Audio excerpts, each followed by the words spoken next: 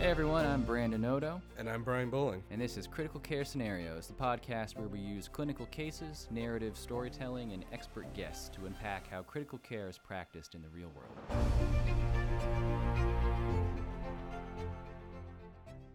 Hey everyone, Brandon Odo again, back with another Turbo. I want to talk about hope. Hope and waiting. Something that comes up often when we're teaching, I find, newer folks learning to practice critical care and resuscitate patients, particularly when they're learning what many people are challenged by, which is managing acute emergencies, cardiac arrests, decompensation, maybe going to rapid responses, bad stuff, basically. And especially if you're trying to teach them to have some degree of autonomy and ability to handle these things on their own. I find that for many people, if you're teaching these things, and especially if you do it in a formal context like simulation, where you're really kind of putting them on the spot and asking them to, decide what to do now and then now and then now, as if they were actually there. For many people, they'll start drawing blanks. They won't necessarily know what to do next, or maybe they know but they're not fully confident in it. And therefore, they'll do nothing. And they'll justify that by saying, well, I would call for help. And of course, they should call for help. If something really bad is happening, you should get as much help as possible. And certainly if you are relatively new in your career, and certainly if you're in the role of, say, an APP where there is somebody like an attending intensivist on your team, sure, all these people should know what's going on, and hopefully should be able to lend a hand and come riding in to save the day.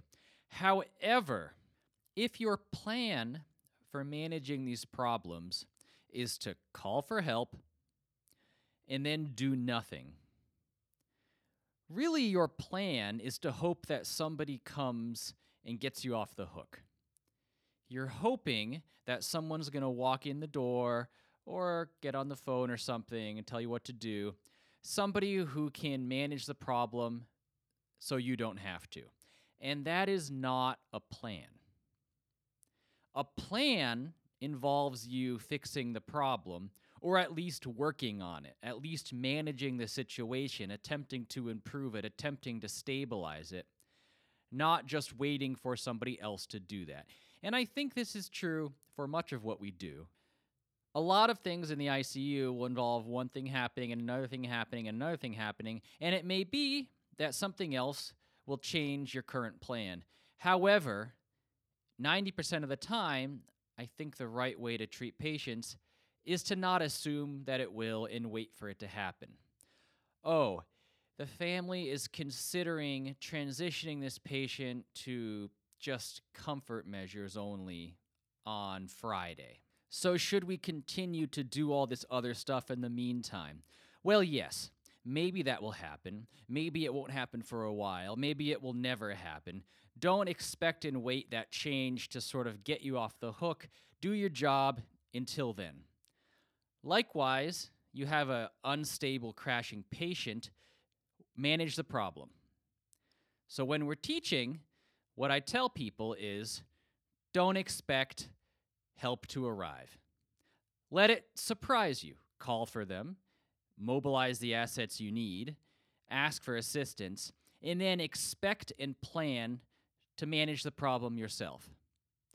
Nobody is coming. It's up to you. That should be your assumption. Let the help surprise you. Let them walk in the door when you had almost forgotten that they were coming. Otherwise, hope becomes your plan.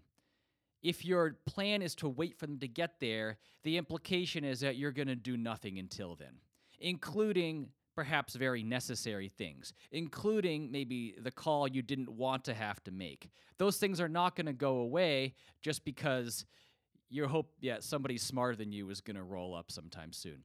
Maybe not. Maybe it won't be for ages. Maybe it'll be in a couple minutes. Maybe their car crashes. An old friend, Monty, who was a federal air marshal, used to describe that when they did their live-action simulation training, for their own drills, one of the key tenets is that you never die. Meaning you could get shot right in the face 5 times in a row. In reality, you would be laid out for sure. However, the whole purpose of training and simulation is to ingrain certain habits and responses into you. It's to make certain behaviors. And if you get shot and then you lay down and say, "Oh, I'm dead," that's the response you're training in yourself. And that is never going to be a useful response. Now, you might say that's realistic, but this is a case where more realism is not helpful. You don't need to train that response. If somebody shoots you and you die, that's going to happen on its own. What you want to train is the response that no matter what happens, I'm going to continue to work this problem and keep going. And then if something changes that, whether it's getting shot in the head or in the medical situation, somebody smarter than you or more equipped to handle this problem rolls up, then great. Let that surprise you. You don't need to do anything. As another example, I used to do some fencing, sparring for points. And the way it would work is that you're each trying to hit each other, mark them, at which point the round would end and you would get a point. And if nobody touched the other person, then it would continue. So many times, what people will do is they'll sort of go for a hit, and then they'll implement whatever they have in their toolbox, and then they'll hope they got it, and then they'll sort of freeze and strike a pose, because I hope I got it. The problem is, what if they didn't? If you didn't get a hit, things are not over. And then the other person's trying to hit you. So routinely what would happen is they'd try for something, it would fail, and then they'd be sort of sitting there and the other person would just whack them on the head. In fact, what they should be training is to keep going until the referee tells you to stop. There's no point in ever assuming that you're done, because all that does is train you reflexively to stop at certain times. What you should be training is to go and go and go. If you went for a hit, great. Now reset, protect yourself, go for the next one. And then when it's over, somebody will tell you it's over. Much the same thing applies when you're managing patients. Somebody will tell you when you're done. It'll be obvious. That should not be how you train. So it's the same story here. I think a lot of people, they call for help, they want to wait for something, and then that's kind of what they've got, and that's the end of their plan. That cannot be the end of your plan. It can be part of the plan, the beginning of your plan, but life goes on. What do you think is going to happen in reality? Oh, this patient needs surgery. I'll call the surgeons. All right, great, that's done. Now what? End of scenario? Oh, wait, the clock is still ticking. There's still a patient in front of me. What happens in real life? You just have to keep working the problem. If some end to it comes, somebody else arrives, your shift ends, you pass out, well, then that'll happen. But what you should be teaching and learning and training is that you're going to deal with whatever's in front of you until there's no longer a problem in front of you. Learn to manage patients as if it's going to be forever. Sometimes that means training to do things that you hope to never have to do because somebody else will be able to do it for you. But if they weren't there, it would be necessary. There are some low probability, very high acuity procedures and situations this applies to. Somebody may have to perform a cricothyrotomy. Somebody may have to give TPA for the PE in cardiac arrest. Somebody may have to perform an emergency hysterotomy on a pregnant patient whose heart stops. You may hope that this never happens to you, and it might.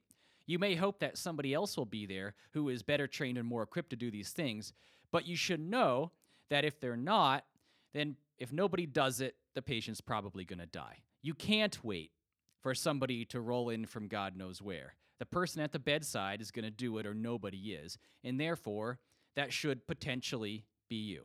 If a patient cannot be oxygenated or ventilated by any means, and their SAT is 0, and they're about to code or they're already coding, what are you going to do if there's nobody else who can do a cric? Are you going to prepare to do it and then plan to go through with it? And then if somebody from anesthesia or surgery or who knows what rocks through the door and then does it for you, then great, all the better. But otherwise, you fully intend to do that thing? Or Are you going to look at your watch and say, gosh, I hope somebody shows up soon to save this patient? If your plan is the latter, fine, but realize one of the consequences of that decision is that if that patient had somebody different taking care of them on that day, then they might have lived. Food for thought. Talk to you next time.